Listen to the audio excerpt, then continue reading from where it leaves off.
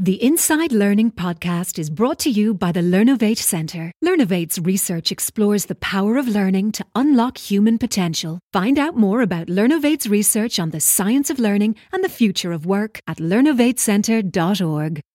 The cycle of unlearning is a new way of thinking and a new way of leading. It's not difficult to learn more. What is difficult is to know what to unlearn, what to stop, and what to throw away. This is the paradox of success. While thinking and doing certain methods may have brought you success in the past, it's almost certain they won't continue to bring you success in the future. Welcome to Inside Learning, brought to you by the Learnovate Centre in Trinity College Dublin. I'm your host, Aidan McCullen, and it is a great pleasure to welcome the author of Unlearn, Let Go of Past Success to Achieve Extraordinary Results, Barry O'Reilly. Welcome to Inside Learning. It's great to be here, Aidan. Thanks very much. Before we get into a few examples of unlearning, Barry, including your own unlearning that you're going through at the moment, let's share the cycle of unlearning. Let's put this up front, the framework to understand. The inspiration really came from a lot of my work in sort of working in business model innovation and product development. I recognized that, what was holding people back was not their ability to learn new skills, but unlearn their existing behavior, especially if it had made them successful in the past. So the cycle of unlearning is really a system that I developed to help people adapt to changing circumstances and adapt their behavior to get breakthroughs. And the first step is about unlearning. It's recognizing or self-diagnosing where your existing behavior or thinking is limiting yourself. And what obstacles you're coming up against. And often the way people identify those obstacles are where they're not achieving the outcomes they're aiming for, situations they're avoiding. Maybe you've tried everything you can think of and you're not getting the breakthroughs you need. Maybe your situations you're avoiding. They're all signals that your existing behavior is not working and therefore you need to sort of unlearn. And then once you can diagnose that area about where you need to unlearn, it's about sort of identifying those obstacles and reframing them as outcomes. Like what would be success if you actually, that you're shooting for, and redefining that. And then when you sort of have this, I capture them in what I call an unlearning statement about how you will know you will have unlearned and what outcomes demonstrate that. The next step is really about relearning. And relearning is generally a chance for you to adopt new or often somewhat uncomfortable behaviors. The reason you have a lot of your challenges is that your existing behavior doesn't work. So what's actually going to be successful for you is probably new behaviors or things that you've never tried before, unobvious or uncomfortable. So most people shy away from trying those things. We often stick to what we know and what we're comfortable with. So relearning then is a way of teaching people to experiment with new behaviors, but making it safe. So I always say think big and start small. You want to think big about what you want to unlearn, but you start small as you relearn, experimenting with new behaviors to hopefully then achieve a breakthrough. And this is sort of the final step. Is breakthroughs is when we get new insight, new information that shifts our perspective. So from trying new behaviors, we see different results, which is new information, which often goes against our existing thinking or behaving. But if we see success from those new behaviors, that encourages us then to get a breakthrough and sort of improve. And it's really not a sort of one and done cycle. It's a virtuous cycle. So the more you start to be able to identify areas where you need to unlearn, practice relearning and getting breakthroughs, you just get better and better at this over time. And, I've worked with and coached a lot of senior execs from Fortune 500s or scaling startups here in San Francisco where I live, to sort of use this system to innovate themselves, their teams, their company, and ultimately their businesses for greater results.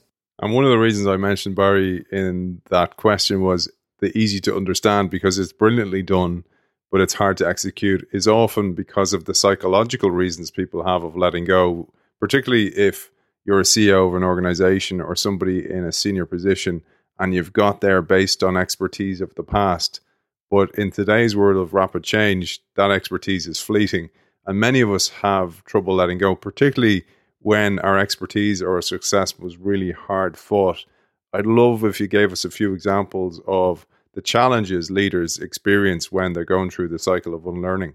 Well, first of all, is just the willingness to accept it is probably the first aha moment for many folks. As you say, when you walk into these executives of these, multi-billion-dollar organizations and tell them that they need to unlearn, their initial reaction is actually quite visceral, right? They're like, "What do you think you know?" But the way I describe unlearning, it's not saying that what you know or your thinking or your current behavior is wrong. I describe unlearning as a process of letting go or reframing and moving away from once useful mindsets and acquired behaviors that were successful in the past but now limit your results. So it's not forgetting, discarding, or removing your knowledge or experience. It's just a conscious act of letting go of outdated information and making space for new information to come in and inform your decision making and action. And I think when I frame it like that for a lot of people, they're like, oh, right, okay, they start to get it. Or I would say, just like a product has features and you've got to constantly innovate the features of your product for it to stay relevant in its market, humans have behavior. So if you're not constantly innovating your behavior to adapt to your market, there's a mismatch. You'll get sort of stuck. So once you start framing the problem or the situation to leaders like that, they get it actually pretty quickly. And, I have so many fun examples of, helping leaders sort of get these breakthroughs. One that people always enjoy is that I was coaching the senior leadership team of let's just call them a very well-known phone manufacturer here in California. And they were responsible for the rollout of their new phones every year. And one of the sort of challenges they were very positive that they had optimized their strategy and their business for doing this to the nth degree. It was perfect. So a fun sort of activity I did with them is I took 5 of the senior leaders and I put them in a room, and then I gave them a prepaid credit card with $1,000 on it and told them to go out and sign up for their own service. So they just thought this was a joke. But how do you think they got on? Sounds like it wasn't positive. Well, one of them managed to complete it, but the other 4 failed miserably. And, when they came back, they were sort of angry and they were blaming the teller or blaming the card or getting really upset about things. But actually, when we sat down to sort of reflect and started going through the rubble, they realized actually that a lot of these sort of failures or misunderstandings were actually gifts. They were examples that their assumptions about how the world worked were actually incorrect. And they were opportunities to learn. And when they started to shift their mindset to that, it was a breakthrough for them. They stopped talking about like what the problems were and who things did wrong. And they started thinking about how could we change the way we work. So when we have failures, we see them as gifts and ways to improve our systems, rather than when we have failures, it's somebody's fault and who do we sort of blame? And these are all like subtle little shifts, I think, when leaders start to get into these mindsets that they get into a much more experimental, much more curious mindset about how they can make things better, rather than figuring out why things went wrong and who's at fault. So all these are like small little activities that I do with these leaders to help them unlearn their existing mindsets and behaviors and relearn behaviors and mindsets that will actually help them cope with the velocity and pace of change as you were describing. The importance of feedback there is huge, and it's one of the things many of the patrons and many of the supporters and members of the Learnovate Centre here in Trinity College, they have tools that work on feedback on your product, feedback on learning, etc. That part is so essential, to be open to that feedback. And so many people aren't. And as you experienced there, those leaders initially weren't open to that feedback, but we need to be willing to eat our own cooking. Oh, absolutely. And, there's also the danger is that our expertise can actually create blind spots over time. Like, these people are absolutely gifted. They're super competent at what they're doing. But expertise can sometimes calcify our thinking, our sort of neural networks in a way. And really what it's about is staying curious. Another sort of good example I often cite is Joe Narenya, who's the COO of Global Markets for HSBC. And what he would do every year is he would sit down with the most junior people as they came into the company, a lot of the grads, And he would ask them to work on problems that he was working on as the COO of like this huge entity that is HSBC, simply to understand, what new tools are they using, what new technologies, models, methods. And you can imagine in a company like HSBC, of that size, scale and hierarchy, when you've got one of the most senior people in the whole company sitting down with the most junior people to sort of learn from them and unlearn maybe some of their own behaviors, it creates this fantastic cultural artifact in the company where people will look at that and go, wow, if Joe's sitting down there learning from these people, what am I doing to stay curious, to understand what's happening next? And, I just think these are great sort of examples of great leadership and curiosity and unlearning. One of the great examples you talk about in your book, which is a fabulous read, is that not of an education one, not of a business one, but one of a sporting one, which is the fantastic story of Serena Williams. Many people don't know this, but it just shows how she proceeded to keep such a high level and succeed so long in her career. Well, I think you can obviously, as a former professional athlete yourself, right, like it would resonate a lot with you. Serena was 31 when she sort of got knocked out of the fourth round of a Grand Slam, sort of when the premier sort of competitions that they compete in. But right after that, she got knocked out in the first round in Paris, which had never happened to her in her entire career. And people had sort of just written her off, that she was sort of never actually going to be successful again. Most tennis players retire at 27, and she was 31 at the time. And like after the loss, she was sort of wandering around Paris, found a tennis center, went and practiced. And while she was there was a guy who sort of ran the practice. His name's Patrick Monfrew, was sort of observing, and he approached her and gave her some pretty, critical feedback about how she was hitting the ball. But rather than be dismissive, she was really curious about it and was like, that's interesting. No one's ever really said these things to me before. And, he came from an interesting background too. His father was an entrepreneur, started the largest green energy company in France, wanted him to take over the family business, but he sort of reneged on that and said he wanted to become a tennis coach. And even within the tennis community, he was seen as a bit of a rogue in terms of the way he would work with athletes to sort of optimize their very specific training needs. And so after they practiced together for a week, Serena flew home, and then she was flying back to play at Wimbledon. And just before the tournament started, she fired her father, who'd coached her since she was a kid, and hired Patrick to work with her. And basically what happened after that is sort of unbelievable. Her results actually started improving. She started winning more. She had a stronger record against all the top 50 athletes. She got to more Grand Slams. So she was getting better as she was getting older. And, even today now, she's nearly 40 and she's still getting to all these Grand Slam finals, and unfortunately not winning one to break the record of any most female wins for Grand Slams by an individual. But the way that she's still been able to compete at the highest level right until she's nearly 40, and I'm sure she will keep competing, is all down to these small little changes and shifts in behavior that she started to apply. So it's just been fascinating to see someone like that achieve these extraordinary results, where it's just a total outlier relative to all the other competitors and just the whole field that she operates within. There's so many great lessons in there. There's the humility of Serena Williams to accept that feedback. There's the bravery then of Patrick, the coach, to approach her and give her this feedback. There's a bravery of him to renege on the family business and go it alone and really discover new learnings and a new path for himself. But one of the things I wanted to lean on was bring it back to education again. So this will be of great interest to those people who are involved in the Learnovate Centre. Is you say mistake and error avoidance begins in school.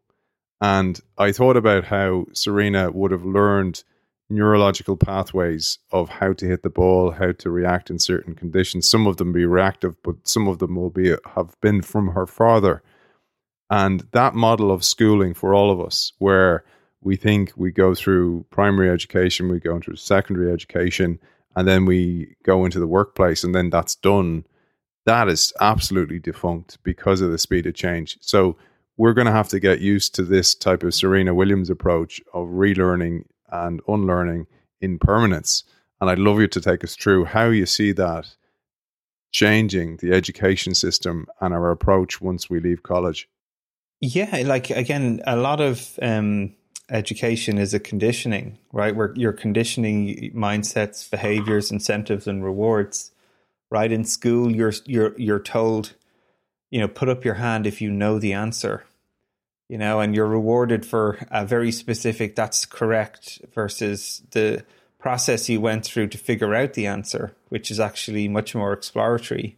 Right, so people then stop taking risks because if you don't know the answer, you won't put up your hand or you won't try, or and I think one of the things we are just going to see, which is so fascinating to me at the moment, is the internet was sort of like I would say a friendly paradigm shift. It arrived 30 years ago, and even now we're just sort of figuring out and have optimized and understand maybe how to use it to its potential. But we're on the cusp of maybe 5, 6, 7 of these transformational paradigm shifts arriving at the same time, which are going to be compounding and really change the way the world operates. And I don't think we're ready for that as a society. We're not used to this pace of change that's going to happen. So I think the folks who are comfortable with experimentation, trying new things, learning new skills, much more adaptability to changing circumstances, and good rigor about how to try new things and find out what works and what doesn't, they're going to be the ones that really accelerate in the future. Where if you get stuck in these very rigid, being correct is being able to know the answer rather than have a system to work out and figure out answers, you're really going to struggle. And I think, I think the onus is on parenting, to schools, to education, to workplaces, to actually encourage people to try more things, try more domains, try more industries, try more places that you might find your curiosity in, and really the ability to just pick up new skills, learn them, get better at them, and then find the next new skill you need to learn, I think is going to be really the differentiator for most folks. And using the Cycle of Unlearning by Barry O'Reilly will be a great help for people. Barry, where can people find you? You do a lot of keynotes, you do a lot of workshops with senior leaders, etc. And a question I need to ask you about eating your own cooking. You've done that yourself. You are in a cycle of unlearning and relearning yourself this stage in your life. I'd love you to tell us about that. Where can we find you, and what is your latest project? Yeah, so you can find me at barryoreilly.com and at all good social media outlets at the same handle. But my current focus is launching a venture studio called Nobody Studios. And we have the goal to launch 100 compelling companies over the next 5 years. And we believe, as I was sharing, that the future of company creation, entrepreneurship, and actually venture funding is about to fundamentally change. We think the next great entrepreneurs are kids that are in Nigeria. The 2 billion people are about to come online in the next few years. They're probably not going to use cash as the way that they operate to do transactions on the internet. They're probably going to use something that most people on this listening may have never even experienced yet. So we believe about tapping into that crowd, elevating the best ideas. We're going to be the first venture studio to ever offer crowd equity funding. So anybody who's ever wanted to own a piece of early stage, pre-seed stage companies, they can sort of invest in our crowdfunding, and you just don't own a piece of one company. You'll own a part of the studio and every single company we create. So we're trying to make venture accessible for all. And what we need is talent, influence, and capital. So talent is if you have ideas and you'd like to bring them to life or work on some of the companies we're focused on, just get in touch with us.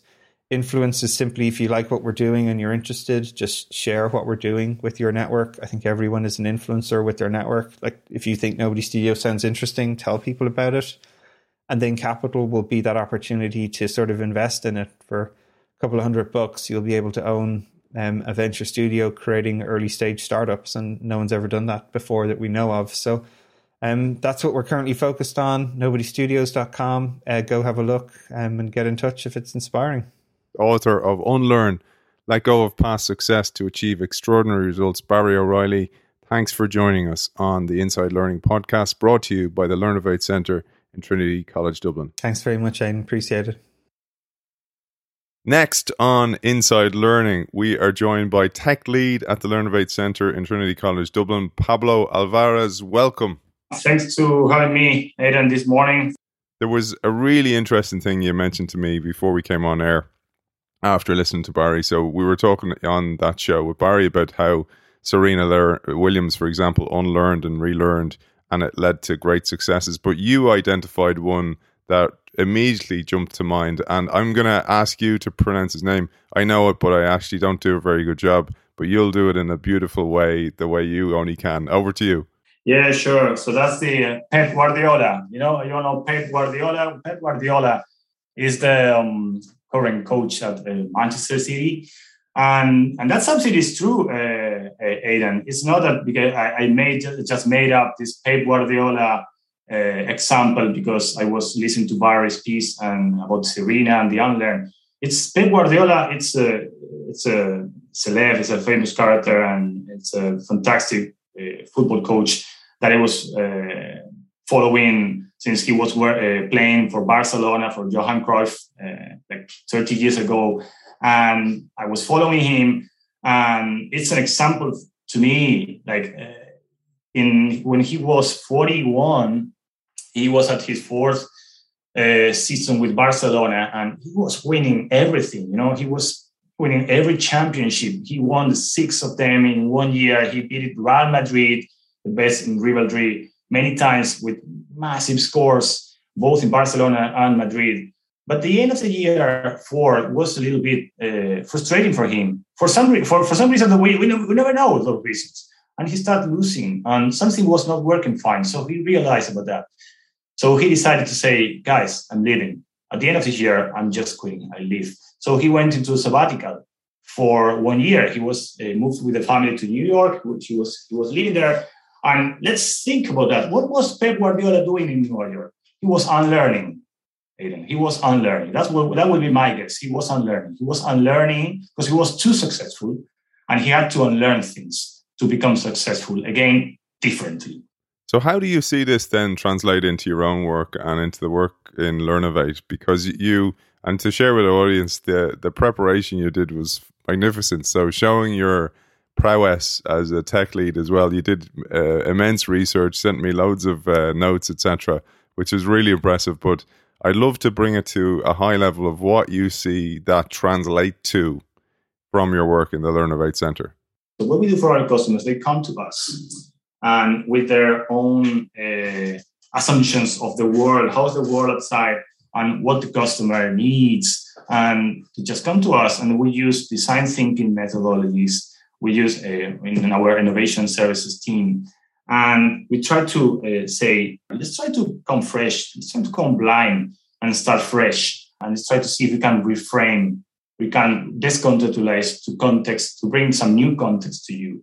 So we using this design thinking mindset is the way that we try these customers to validate their thinking, to validate their assumptions about the customers, about the future of their solutions, and try to maximize the impact that we can bring with their solutions to the users, to the final users. So, for example, we use methodologies such as jobs to be done, for example, to learn about new customers.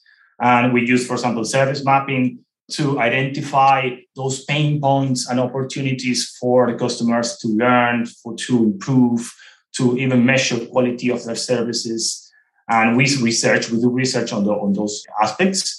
We also do that in our internal processes. Learnovate is continuously improving. We are continuously improving our processes because we always have to unlearn things that we used to know that we used to think that they help us or they work, but sometimes we see that from some metrics that we use, they don't work as we expected because the speed of pace that things are happening, the things are changing too fast. So we need to unlearn, relearn, and reframe our processes. How are you finding that with clients? Are clients open to that, or how are they reacting to that? Because it can be challenging for people. It is very challenging. It is very challenging indeed, Aidan.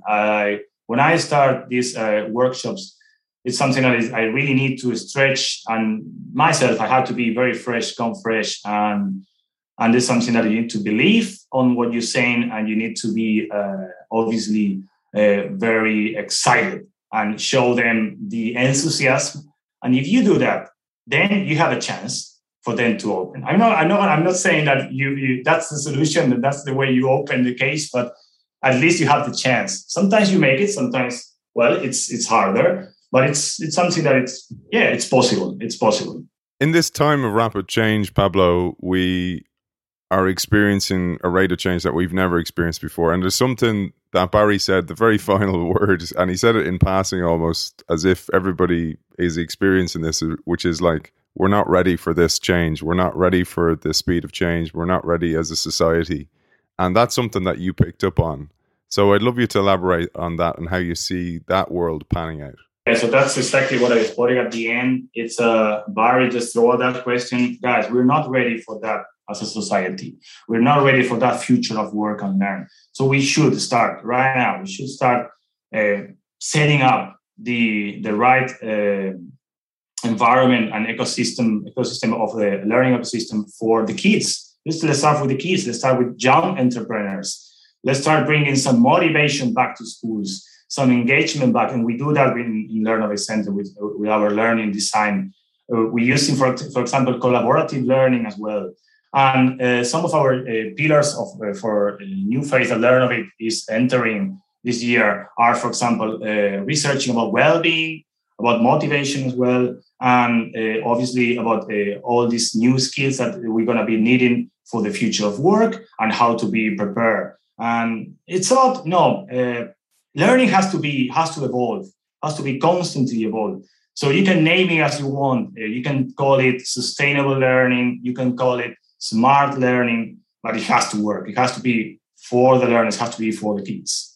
Pablo, I think that's a beautiful way and a very positive way to finish. And final thing for you is, where can people find you if they want to find out more about your work with the Learnovate Center? Well, you can find me, you can try to find me in Dublin. You can try to find me via learnovatecenter.org website, or you can try to find me in this blue room today and via LinkedIn, for example. You can just go on LinkedIn and search for Pablo Alvarez Castro. Another blue room, the LinkedIn colors. Pablo, great to have you with us. That's it for another episode of Inside Learning Podcast, brought to you by the Learnovate Center in Trinity College. I want to thank our guest today, Pablo Alvarez, Tech Lead at the Learnovate Center in Trinity College, Dublin, and we'll talk to you next time. Inside Learning is brought to you by the Learnovate Centre in Trinity College, Dublin. Learnovate is funded by Enterprise Ireland and IDA Ireland. Visit learnovatecentre.org to find out more about our research on the science of learning and the future of work.